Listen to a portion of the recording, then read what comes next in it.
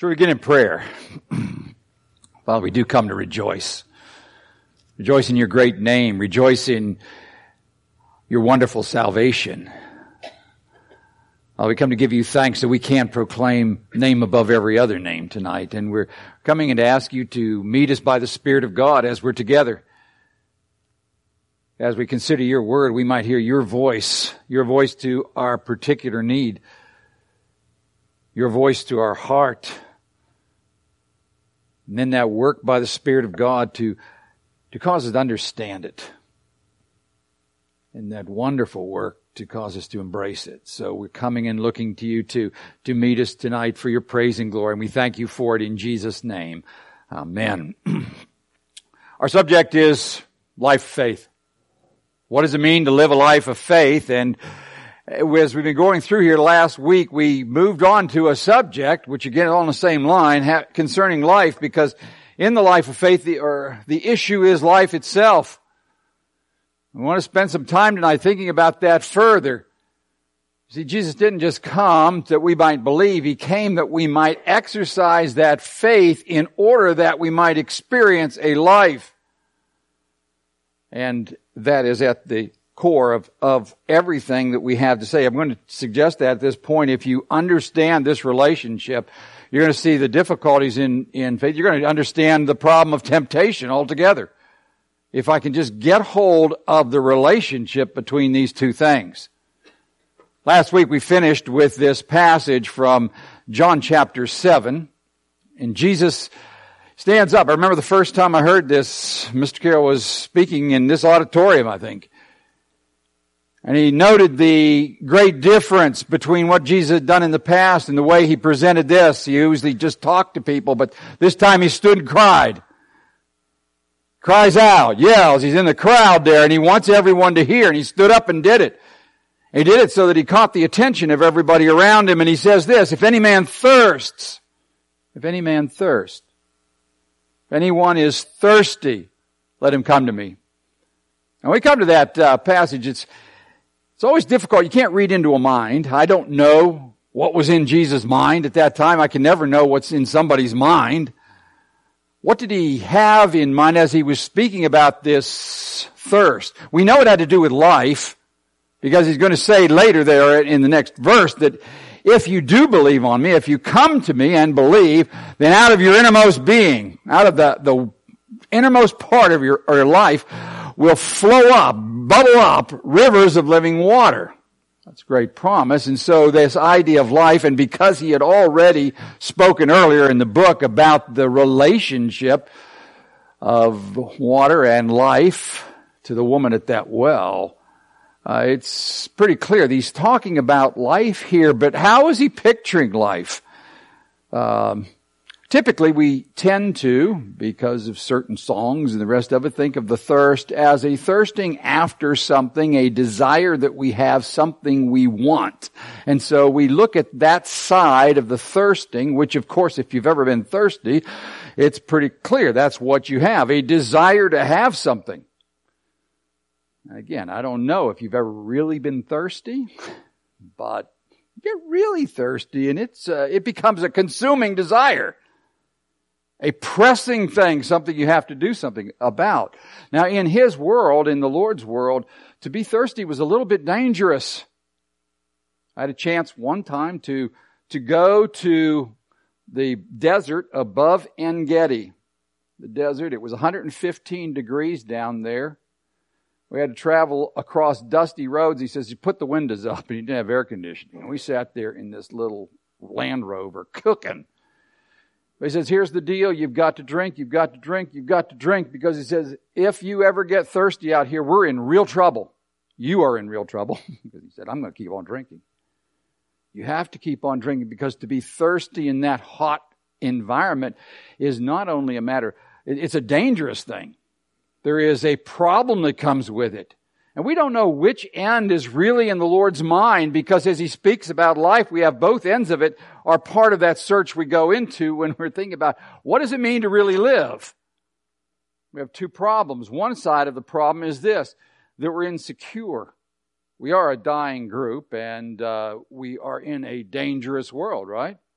I mean, we already know that because we just got through masking ourselves up and being in closets for the last 2 years because we were what? Afraid, because it's an insecure world and there's a bug I can't see out there that has a dangerous implication to my life. But that's just one. We've got problems with inflation. We've got problems with crime.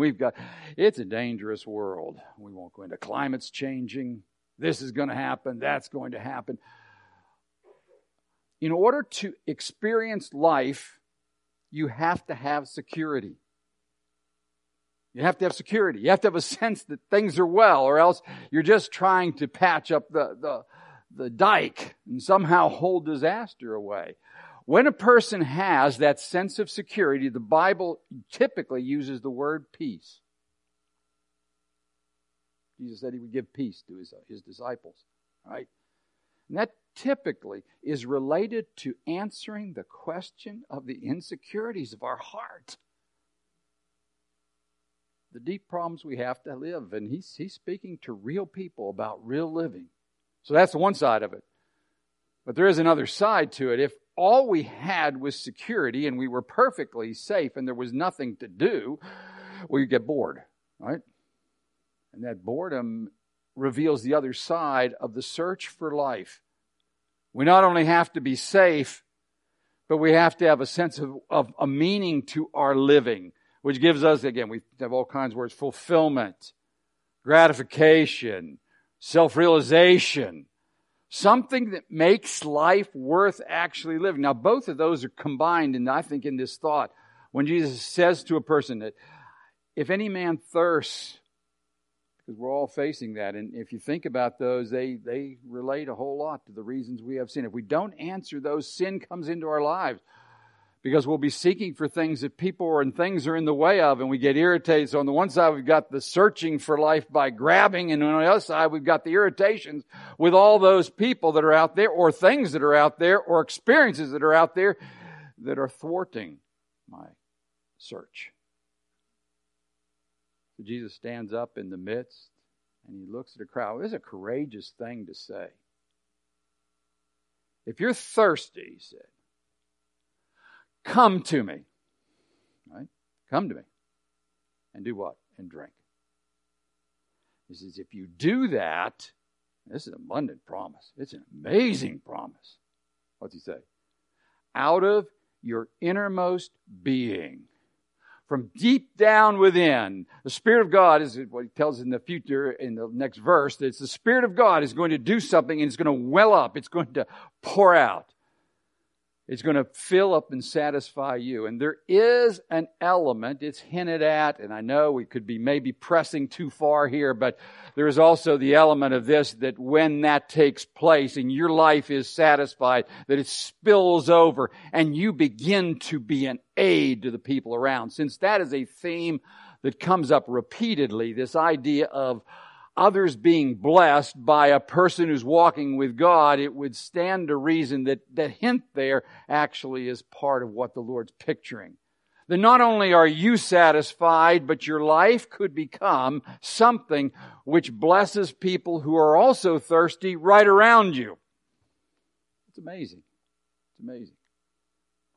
But I remember Mr. Carroll standing here and saying, he said, the most amazing thing about the whole verse is nobody rushed up there to find out what he meant.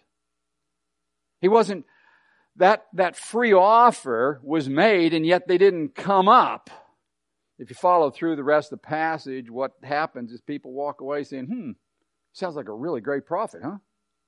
Sounds like he could be the Christ. And others were saying, yeah, and we better cut it off because he's not the Christ and we've got to get rid of him. It was all speculation, but nobody is coming. Nobody's coming to ask. And I wonder, and I think about that, why is it that we as people don't, as a human race, don't rush to Jesus to see if he can fulfill this promise? I mean, I'm not saying, again, that I'm just saying nobody even came to find out if he could do it. At least in the passage, it doesn't say anything about them coming. And so I think we need to stop and think about that because it does point us to something of the problem that we're up against when it comes to faith and life and these issues. What's going on? Why is it that we don't come to God faster when His promise is so great. That takes us back to Genesis. The creation of man, his experience, and particularly the fall. So I want to go back to Genesis chapter 1, and I want to think about this, and we have to think about it very carefully, and I want to start in Genesis chapter 1. I don't teach Old Testament survey anymore, but I used to love to do this part. It's a wonderful picture. It's the only picture that we have in the Word of God until you get clear into the book of Revelation of what God had in mind for the human race. The way it could have been. The way it should have been. What He has in mind for me, for you, ultimately. Genesis chapter 1, verse 26 follows the story of Him creating, and up until this point, all creation takes this form. And He said, and it was. And He said, and it was. And He said, and it was, and it was good. All right? But now comes a change in the vocabulary. It's an interesting change. Verse 26, then God said, let us make man in our image. Let's make him. There is a degree of intimacy in His making man that is different than the making of everything else. And this is a proclamation of the entire Godhead. It is an interesting fact. Horatio Bonner points this out in his commentary on Genesis. This is the only time in the entire Word of God where the Godhead speaks as a unity. That is, they speak together. Every other time the Father speaks, the Son speaks, this person speaks. It's always singular. But at the very first point, it says this, let us, all of us, that's the Godhead, the Father, the Son, the Spirit, they're all involved there. And let us make man in what? In our image. Has a lot to do with what He's going to say about them being made male and female. And the reason that there are differences between human beings, male and female, because they were made to be like God, and there are persons in the Godhead which are different, and yet they're one. A mysterious reality. But He says, let's make them just like us. It's also a precious thought there because the Father, the Son, and the Spirit all agreed in this thing with the full knowledge of what it would cost to finish the work that He started that day. So it's not, and you never can get the impression that the Son was somehow forced to do what He did on the cross on the behalf of men at the very beginning. He was right there in harmony with the other members of the Godhead saying, let's us make him. Let's create this being. Let's create a being man and let's make him like ourselves.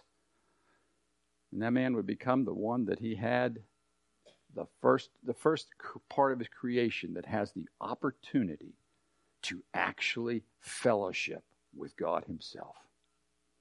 We are a creation apart on this earth. Okay, so that's where it starts there. And then he tells us something else, and again, I just want to go through them quickly. It says, and God blessed, verse 28, then God blessed them.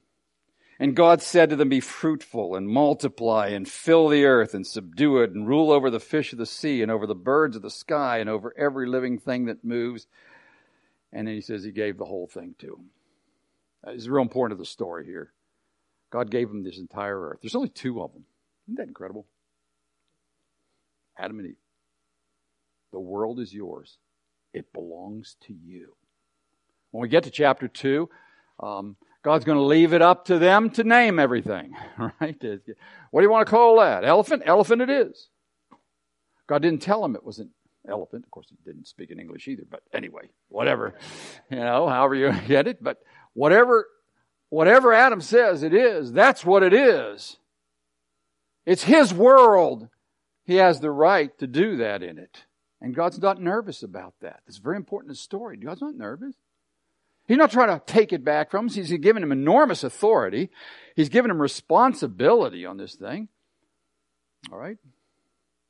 He then creates his garden. And again, this is real quick because we don't have time to get too far into this. But think of it.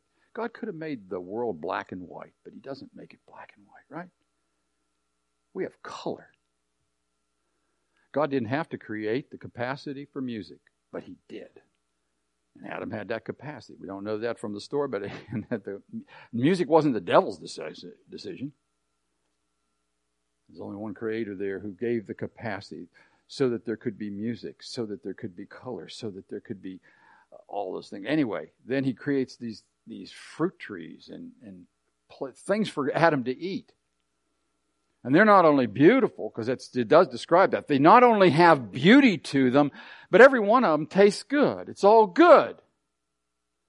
And Adam has no restriction on how much he can eat of it. Just eat it. Take it. It's yours, Adam. I'm giving it to you.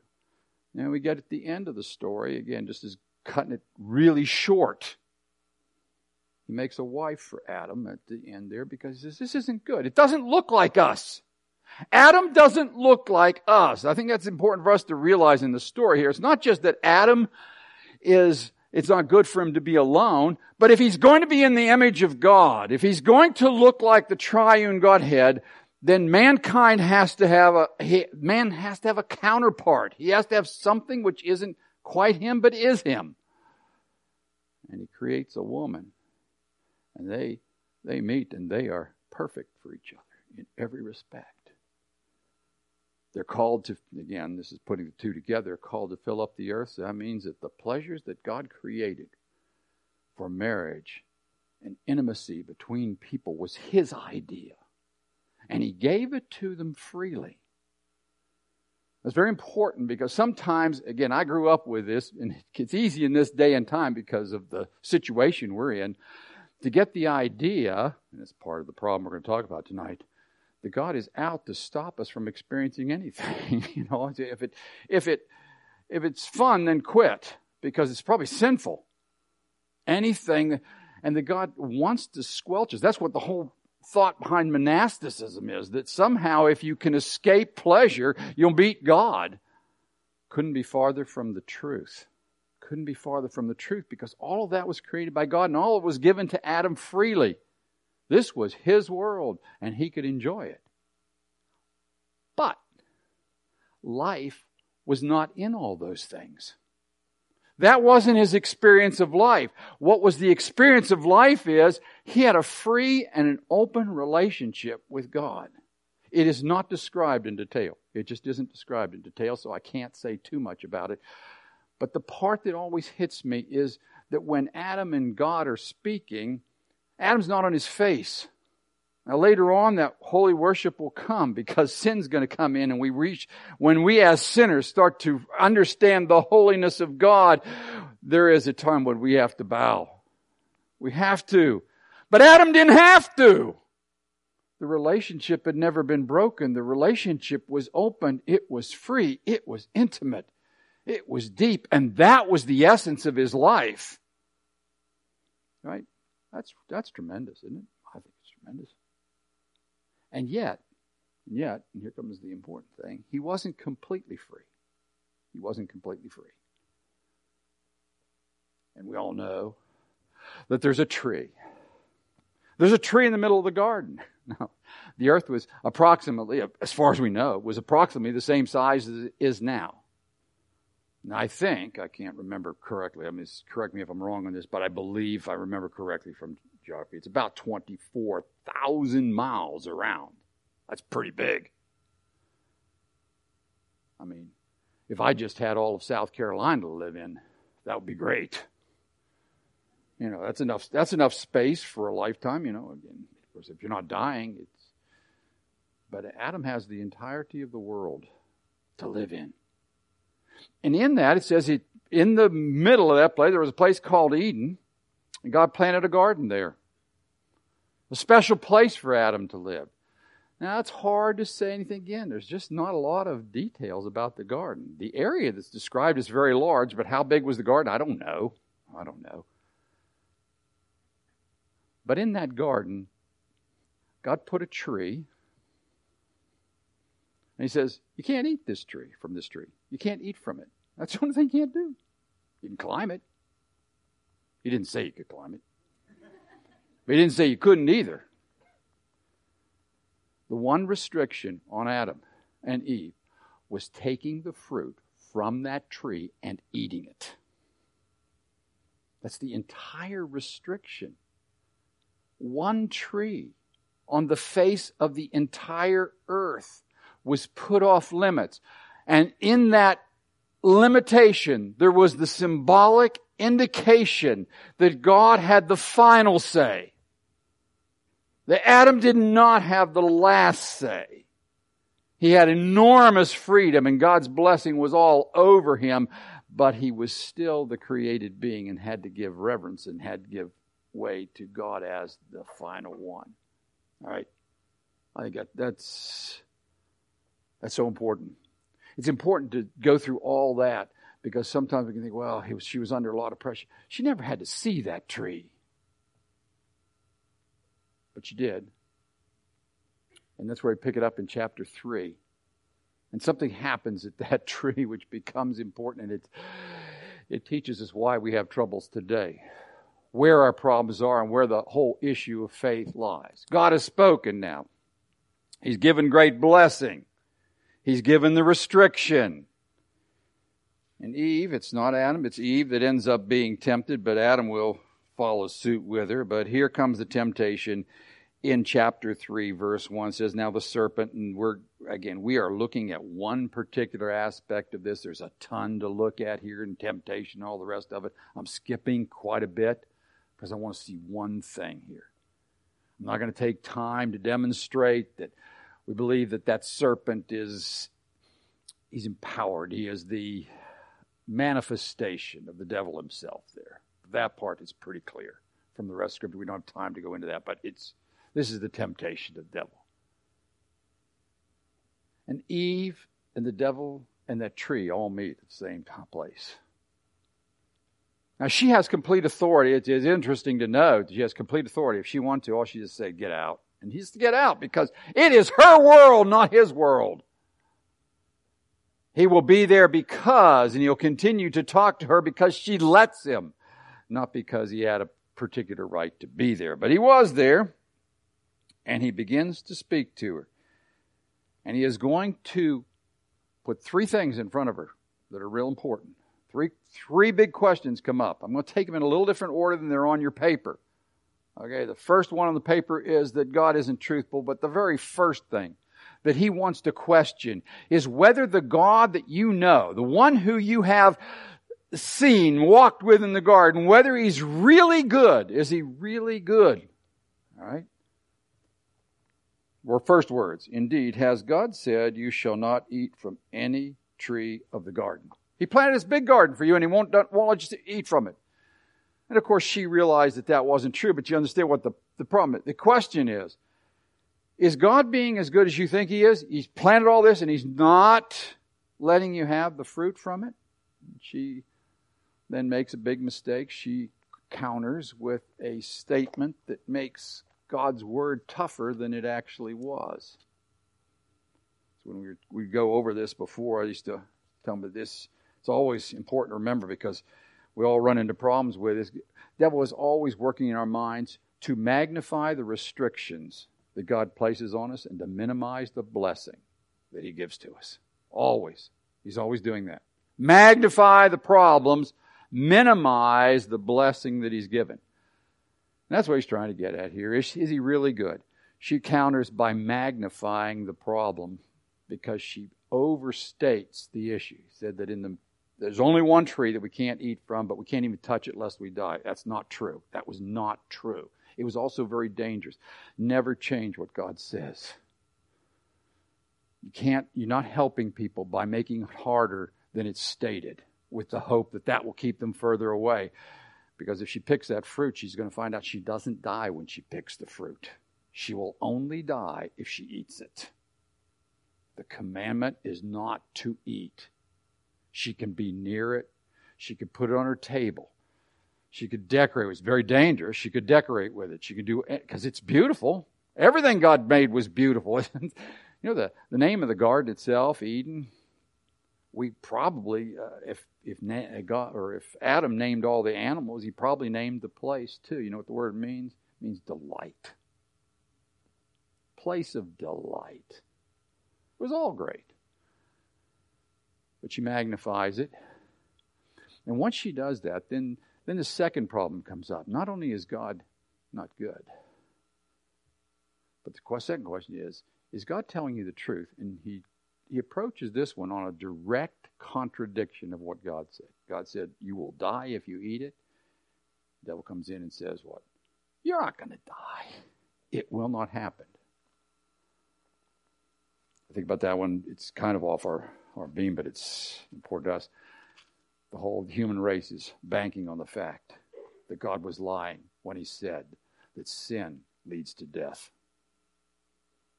They just hope.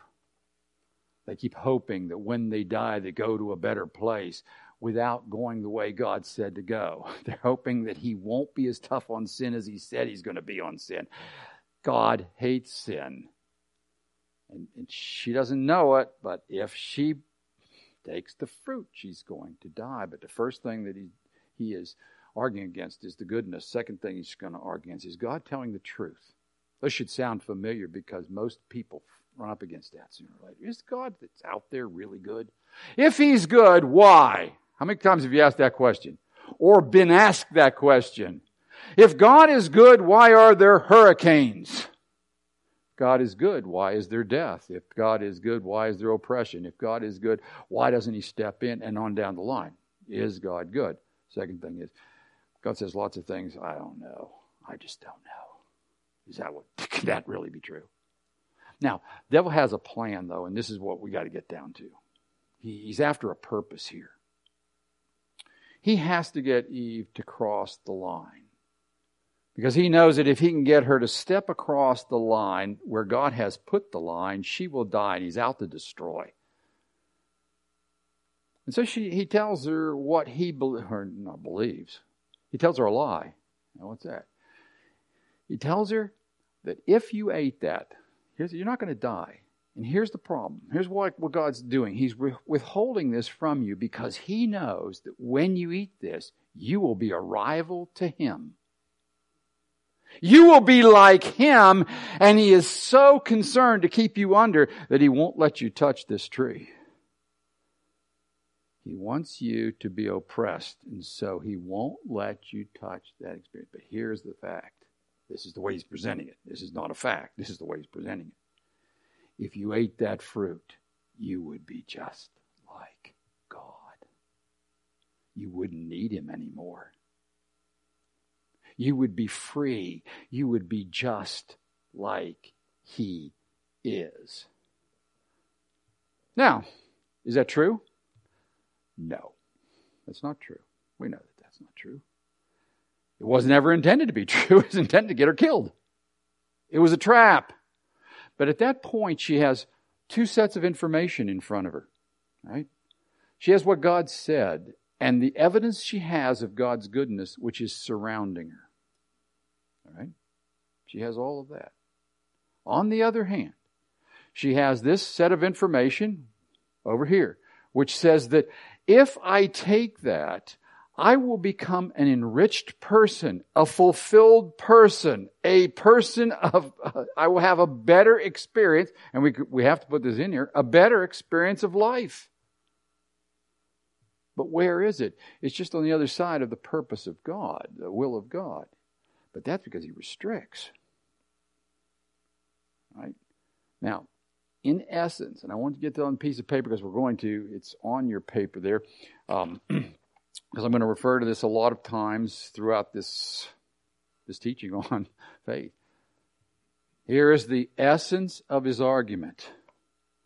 That the fullest possible experience, we should put experience of life, is found in unrestricted use of the created world.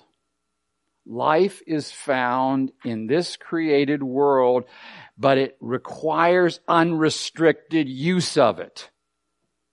Does that make sense? I hope that... See, you're either going to find life in God, or the only other option is to find it right here. And that's what his promise was. That if you took hold of this fruit, which is part of the created world, God did make that tree. It didn't appear in some other form. It was there because God created it. He's restricted Adam. He said, you can't touch it. You can't go that route. But if you could, you would experience the fullness of life. But it's with something that's here. It's something that's on this created realm. It's in this place that we live while we're shortly on this earth. That's where it's at. That's what it's about. Now God said what? He's not saying it there, but hey, that's what the Lord's going to say later on. The experience of life is this. This is eternal life, that they might know thee, the only true God, and Jesus Christ whom you sent. To know him is to live. To know him is to live. Eve took that fruit. Right? We all know that. So we know how the story ends. It's a bad end. What happened? She found out that God was telling the truth. She died. Or at least it begins with her relationship being split with God. That open relationship that she had, that free and full fellowship with God, it was over. And then she began to die physically. For her, it lasted a lot longer than it lasts for us, but still the principle of death that entered into the human race. And we're dying. We're all dying people. Everybody here is dying. There's nobody accepted from that. All right? And what's the worst part is the place of fulfillment, that place of life was now an empty place. And she has to fill it. But she has no other place to go now. She can't go to God for fulfillment. She has been cut off from God. And so the whole human race begins to try to suck life out of a planet that was never intended to give life. Now again, I want to repeat. There are plenty of things to enjoy on this earth. This is not a thing that if I enjoy anything, then no, he's not saying that. God gives all things richly to be enjoyed in a proper way, right? To be enjoyed. But the essence of life is found in him. And he comes and he says, the Lord in the New Testament says a number of different ways. He says this, what would it profit you if you got everything there was to get and then you died? Where would the profit be if you gained, he puts it this way, if you gained the whole world and lost your own soul? If the price to get it all was to lose your own eternal life, where's the profit in that? And again, when he says gain the whole world, he means have every possession you could possibly think of. He means having every possible authority that you could have. He means having every possible experience you could have on this earth. That's a lot. I don't know how people would squeeze that into a lifetime. But he says, what would it profit you if you did gain the whole world and then lost your soul? Right? In a real sense, Adam did have the whole world. It was all his. His to be had. And he lost it. Right? Where's the profit in all that? So what are we doing on this? What are we doing today? Well, how do we live today? Well, as a human race, we are in a desperate attempt to figure out ways to suck life out of this earth. It can come in the form of things, the desire to have things to fill up that gap. It can come in the form of experiences to fill up that gap. It can come in the form of relationships. We could go down the line. It can come in the forms of businesses that you could have, that you could get a sense of, this is why I'm important. Everybody's thirsty. Everybody's trying. You can't help but try. Why is it we can't help but try? Because that powerful desire to know God doesn't go away just because the relationship's cut off. It's still there and it's still driving. And it takes us into all kinds of problems. So we are either, in our experience, every person in this room that has known what it is to live apart from Jesus Christ as life, as this, you are either in the experience of trying to grab something from this earth or being irritated with the things that are in the way of you grabbing it from this earth. If only I had unrestricted. That's what I thought in high school. That's why I had such a bad attitude towards God and a real respect. If only I wasn't restricted on this and this and this. No matter what the restriction might be. If only I didn't have the restraints that God's put on sexuality. It's just a reality for me. Then I would really experience life. That's a real problem for a lot of people in this day. God says there's some things you shouldn't even look at. He says to look at that is to commit adultery. And yet it is an endless problem for people. Why? Because they honestly believe life is there.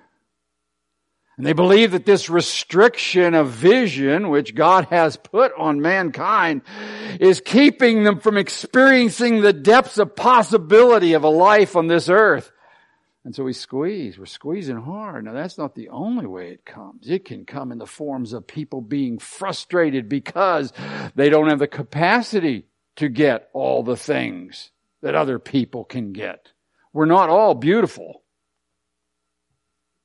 There's an awful lot of frustration that goes with the idea that, hey, if only you were beautiful, you would have real experience of life. If only you had $1 billion in the bank, you would have the real experience of life. Now, most of us are trapped because we never get even close to that, and we still believe that the guys who are close are experiencing life.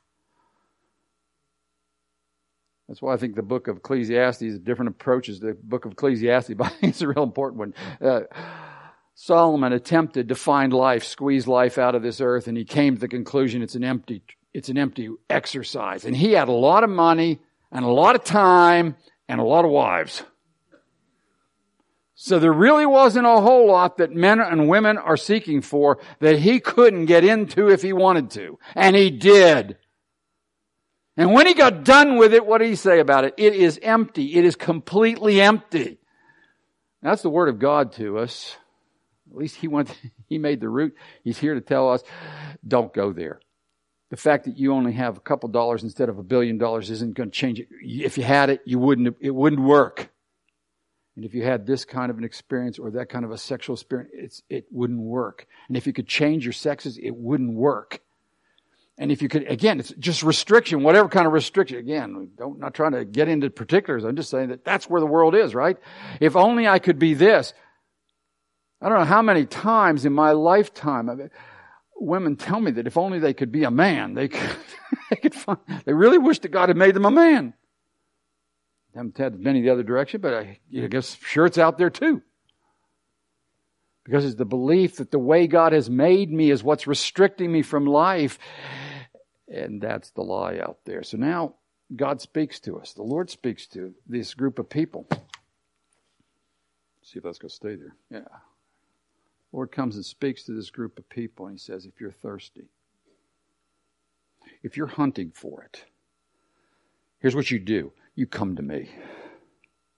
You come to me. Now, what is the issue of faith?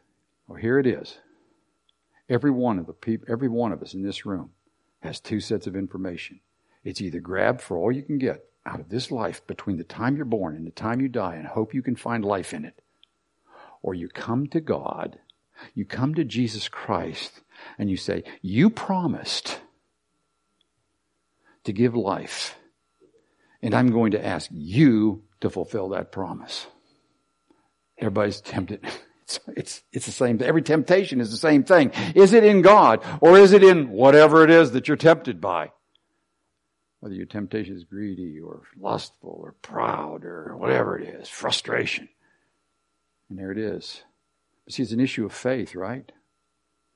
See, we're going to talk about how to have faith and what it does. But here's the core. Is life in God, or is it in this earth? Do you get it for eternity, or do you have to squeeze it out before you die? That's practically where everybody lives, right? When you preach the gospel,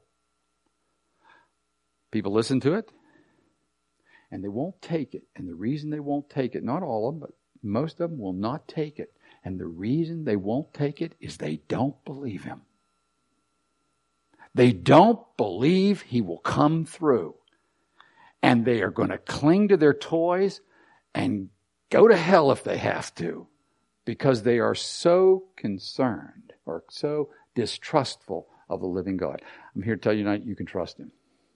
He made the promise. I didn't make it. He'll fulfill that promise. I can't fulfill it. But he will if we come to him.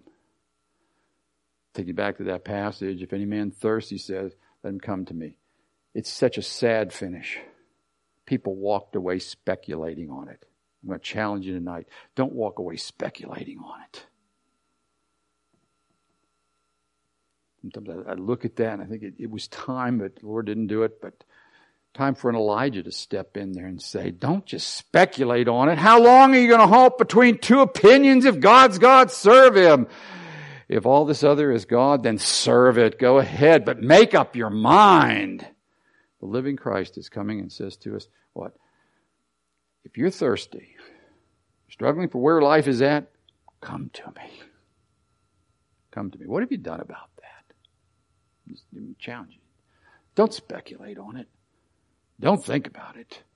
Don't try to decide whether, just come to him. Come to him. That's what he says. Come to him. Believe on him. Receive him. Trust him for what he says. He's ready to give life. He's ready to fulfill that promise. He's done it for many people in this room. I know that. He's ready to do it for you. What have you done about it? Well, let's pray. Father, we come before you. We give you thanks for the great potential in the Lord Jesus Christ. Father, we're coming to ask you to speak to each one of us. Father, we're all thirsty. And we're coming and asking you for those who are still hopeful in this earth for the fulfillment of their being, that you'll speak with a voice that wakes the dead, enables them to come to you, enables them to trust you. And we look to you for it in Jesus' name. Amen.